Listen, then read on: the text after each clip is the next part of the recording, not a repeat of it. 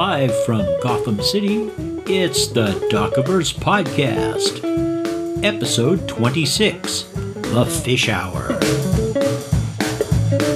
On this episode, we have another monster movie review. We've got Dockipedia stuff. We have our first patron request. And we have commentary. And now let's get... Wait a minute. Is that a bat?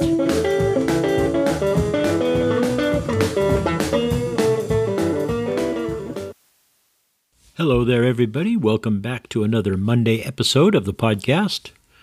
I hope you all had a good weekend. Mine was not too bad, except that, once again, my D&D and Pizza group did not get to play Firefly this weekend because, once again, we had another cancellation due to scheduling. This is a very common thing nowadays with most gaming groups, and this is like the third time in a row it's happened to us. So, I will be starting up my game again in early October, and that means that Kathy, who's running the Firefly game, probably only has about another 3 sessions to go. And I hope we get to play them. I really like playing Firefly.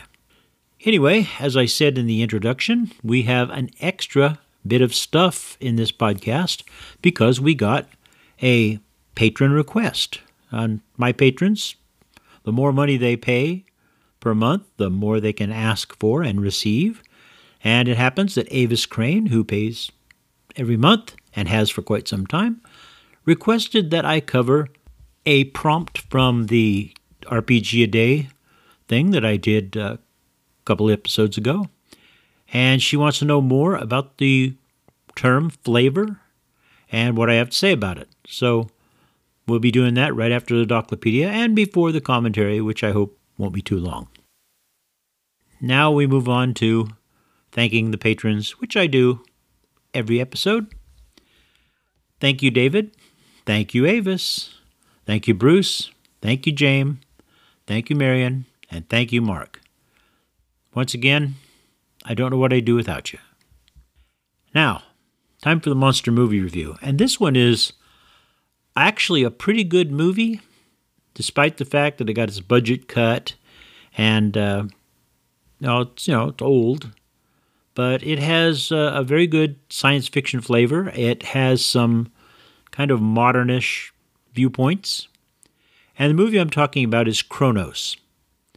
And Cronos is a 1957 American black and white science fiction film, which came from Regal Films, which was a division of 20th Century Fox. It was produced by Irving Bloch, Louis DeWitt, and Kurt Newman. And it was directed by Kurt Newman. It stars Jeff Morrow as Dr. Leslie Gaskell, Barbara Lawrence as Vera Hunter, George O'Hanlon, who, by the way, was the voice of George Jetson in the cartoons, and he did a lot of other voiceover work. And he plays Dr. Arnold Culver, and John Emery as Dr. Hubble, with also Morris Anchorman there playing Dr. Albert Stern. As was common in the 50s and even into the 60s, this movie was made to be shown as a double feature with the movie She-Devil, which I may get around to doing someday when I do monster movies about women who will kill you. It's, since its release, especially in later days, it's been praised as being above average in its storyline and kind of far-sighted in its portrayal of the consequences of overconsumption of natural and man-made resources. So it's got kind of a cult status. Now, the plot of the movie, and I remember this vividly when I was a little kid and I saw it on TV and I didn't understand any of it and it kind of weirded me out at first. A huge blinking flying object deep in space emits a glowing ball of energy which races to Earth, and it intercepts a man who is driving his pickup along an isolated road in the American Southwest, because all sorts of things happen in the American Southwest in these sort of movies. And the electrical entity takes over the man's mind and directs him to Lab Central, a U.S. research facility where a couple of scientists have been tracking the flying object and thinking it's an asteroid. Ha ha, those fools. Anyway, the possessed man knocks out the security guard, goes into the main building, where the entity leaves him and enters the mind of Dr. Hubble Elliott, the chief of Lab Central. And meanwhile, in a research lab below the area where the main guy is getting taken over by an alien, a couple of the other scientists realize that this thing that's not an asteroid and it's coming to Earth. A lot of stuff happens, and Dr. Hubble being possessed by an alien, that causes a lot of problems, but mostly what happens is a UFO crashes into the ocean, and then ashore comes this big robot.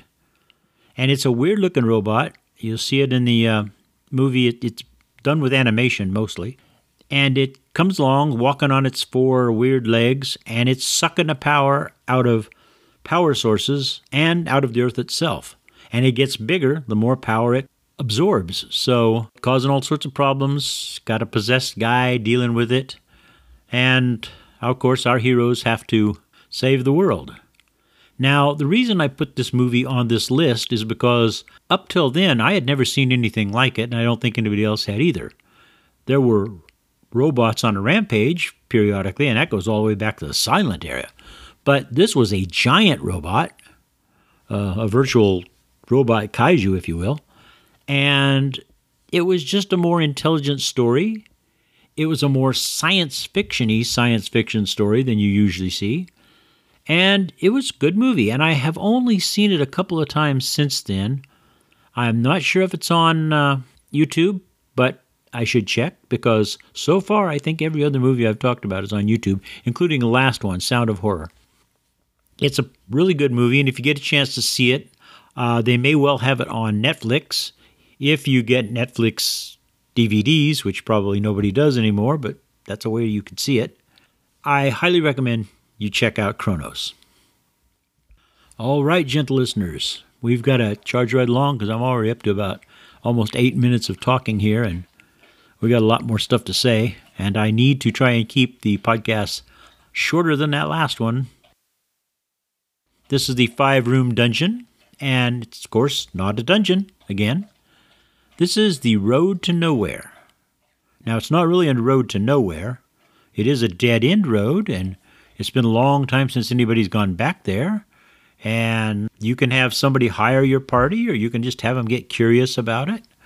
But this road goes off miles back into the wilderness.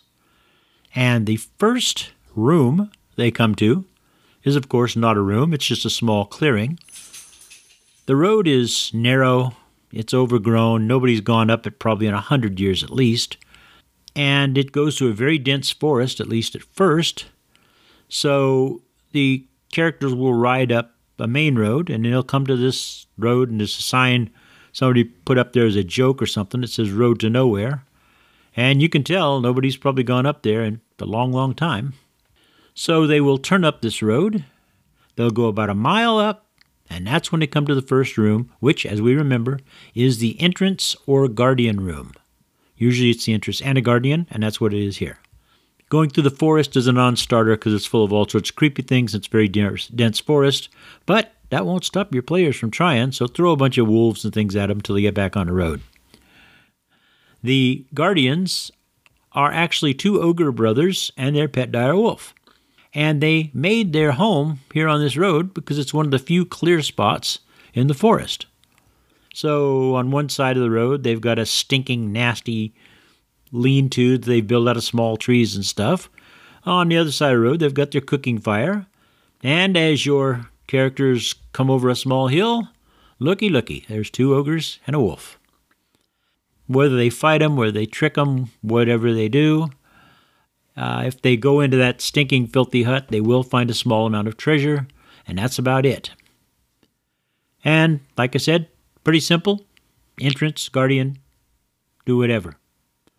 Now, you may have noticed that I did not start with the area around it, the 6th room of a 5-room dungeon, like I did with the last one. And that's really because this forest and what I described along the road is part of the area. So it's too intermingled to really have it be a separate discussion. Next time, we'll do the 2nd room. Now it's time for the Doclopedia, where our theme is 10 things you didn't know about. And this time it's 10 things you did not know about magical girls. Number 1. All magical girls are cute, even the naughty ones. Number 2. Their familiars can be anything from cats to rabbits to talking dolls to ambulatory shrubs. Number 3. Magical girls always dress in the same 3-color combination, with each magical girl having different color combos. Number 4. Magical girls just love cookies and cute boys. Number 5. Unless they are really, really naughty, magical girls hate evil things. Number 6. All magical girls wield very powerful magical weapons, but, number 7, not all of them have great control of it. Number 8. Magical girls sometimes become dangerously nervous in the presence of really cute boys. Number 9.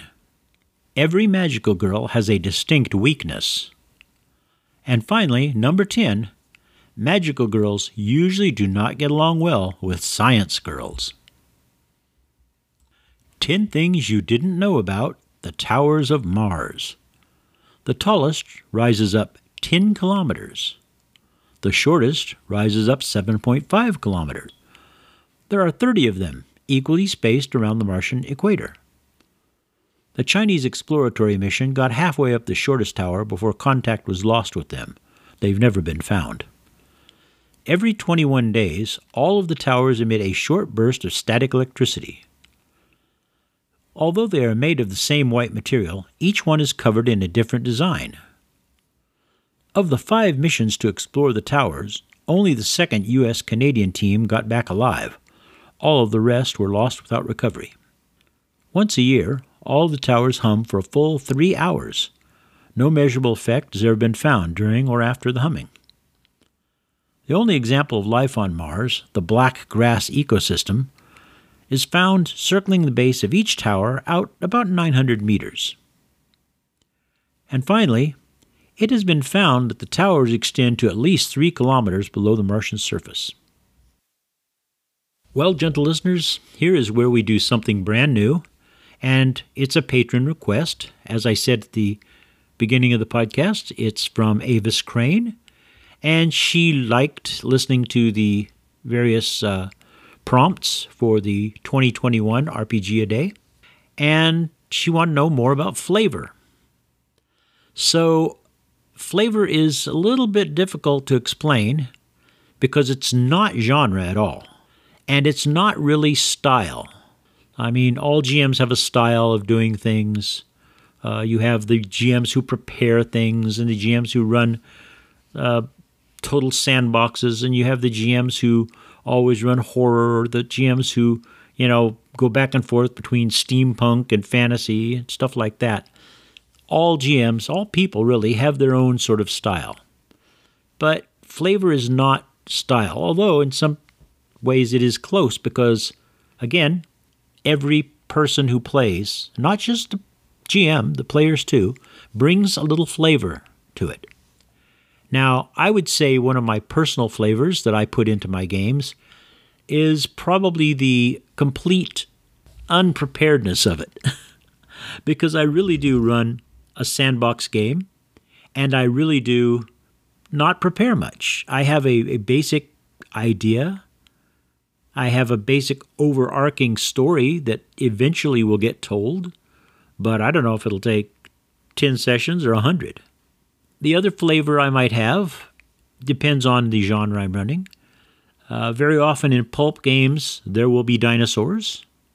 Sometimes there will be mad scientists, and they will have not quite textbook weapons. I mean, they're not quite the weapons that you would find in a pulp story. I guess I also have a flavor of injecting some humor into things. I don't set out to make things a humor game like I would with Paranoia or Toon or something like that, but I do put in some humor. Voices, I do lots of voices. That's part of the flavor I put in a game. I know people who cannot do voices, and so they don't ever do them in a game. They will explain, oh yeah, this guy speaks with a West Texas voice, but they don't try and do a West Texas voice. Or they'll say, yeah, she's from England, but they don't say what part of England, and they don't try to do, I don't know, a Cockney accent or a more upper class accent, or maybe even a Borders accent, something like that. I know people who do a lot of description.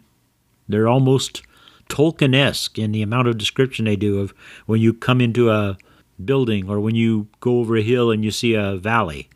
And I know people who do very little description. I sort of do a medium amount of description. I'll tell you things like, yeah, there are mountains in the distance, they're really high, and you can see a river and it looks like there's little houses along it. But I don't go into the, and you can smell the oleanders or whatever. No, I don't do that.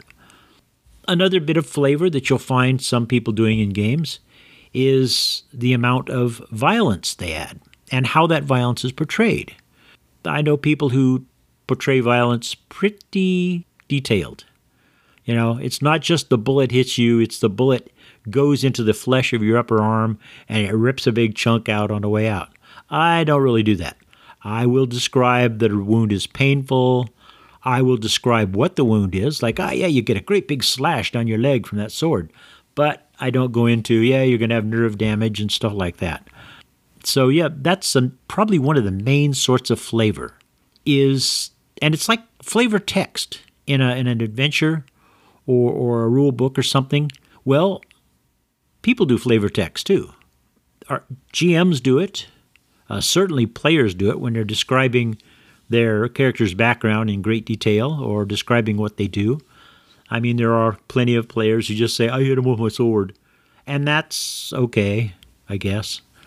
But then there are players who, I leap up on the table and I kick him in the face and then I stab at him with my sword. That sort of thing, which is better, but sometimes there are a few players who get carried away with that. So flavor in role-playing games very often boils down to descriptions and, the intensity or the detail of those descriptions. As far as individual people's flavor, that often comes out as style. I have a style of GMing. It's fast and loose, and I pull a lot of things out of my ass. I have very dear friends who plan out their adventures and run them, and they come right up to the edge of railroading. I have other friends who sort of are a mix of the two. It's all loosey-goosey until you get to one of the places that you should be for the general storyline. And then they get a little more detailed, and then they get a little more oriented towards getting you to do what the hell you're supposed to do, which, let's face it, is a full-time job for all of us GMs. Players, it's how they play, it's what they play, that's their style, but it also has some flavor. I know people who play mages a lot in D&D, maybe 90% of the time. And they have playing a mage down, and they add a lot of flavor to it. But if they have to play a fighter, not so much. They're not used to it, they're out of their comfort zone, and they just don't do it very well. I don't know what else to say about flavor, but everybody's got it, and if you try to develop it, you're really probably not going to. Flavor is just something that happens. How you do things, it's how you see things, it's how you describe things, it's how you think about things. That's your flavor. And Avis, I hope that satisfied you. And for anybody else that's listening who actually pays money into Patreon, I want to remind you that people who pay through Patreon will get deep, deep consideration for whatever they ask me to do. And people who listen for free on Anchor, yeah, if you request something and it's really interesting, I'll do it. Okay, this commentary is titled DunDraCon 2022 and Me. I've been going to DunDraCon for a long, long time, about 35 years now. And I, of course, did not go last year. Nobody went last year. They didn't have one, along with most other cons in the country. So I hope it happens this February 2022. I really do. It's been 2 years since I've been to a DunDraCon. Well, it will be 2 years by then. And I really, really want to go back because there are people I only see once a year. There are people, it's like family. I've been there so much, so often. I really want to go there. they are having the con at a new location. It was supposed to be there last year, first time last year, but that didn't happen, so it's at a new location. Now, I've been to this location for a couple of other cons, most notably PacificCon in 2015, and it's a much larger, much nicer hotel, way, way, way more parking, which was a big problem with the other hotel. There's places to eat nearby, so it's not bad, and really looking forward to it. There'll be more rooms for games, more room for dealers, more room for people, and more room for guests, people come to the con. Although I think the hotel is filling up awfully fast. And what I know I'll do at the con is my annual Friday Night Toon Game, which I've been doing for 33, 34 years. I've lost track. I will also probably be part of the city building seminar, which I have been part of for the last 3 or 4 years. Then there's what I might do. And I am thinking about running maybe a couple of other games, not necessarily as official games, because there are going to be a lot of people running games after all this time of no con. But I have an idea for a rousing steampunk game, and I have an idea for possibly a, dare I say it, romantic sort of adventure game. So we'll see what happens. Also, just so you all know, I will be doing special DunderCon podcasts and vidcasts. Now, I've been doing little videos. I post them on Facebook. I've been doing that for years. But this time I will actually be doing a podcast, at least one, maybe two, during the course of the 4 days of the con. And I will be doing at least a couple of, vidcasts that last more than 5 or 6 minutes. So there's something for you to look forward to in February. And that's the commentary for now. I want to thank everybody for listening today. And if you have any suggestions, comments, or questions, I can be reached on Facebook, where I'm Doc Cross, on WordPress at the Docverse blog, via email at agentroscoe@gmail.com, or if you're listening via Anchor, you can leave a voicemail. If you'd like to support me via Patreon and hear these podcasts 2 weeks before they go up on Anchor, and hear mini podcasts and download some PDFs, go to www.patreon.com/cross. If you'd like to sponsor this podcast or advertise on it, get in touch with me by any of the methods I just mentioned. Our music, for almost the last time, was Big Sandy and his Fly Right Boys playing an unnamed instrumental, which came off of the Free Music Archives. And of course, as always, everything on this podcast, except the music, is copyright 2021 by Doc Cross.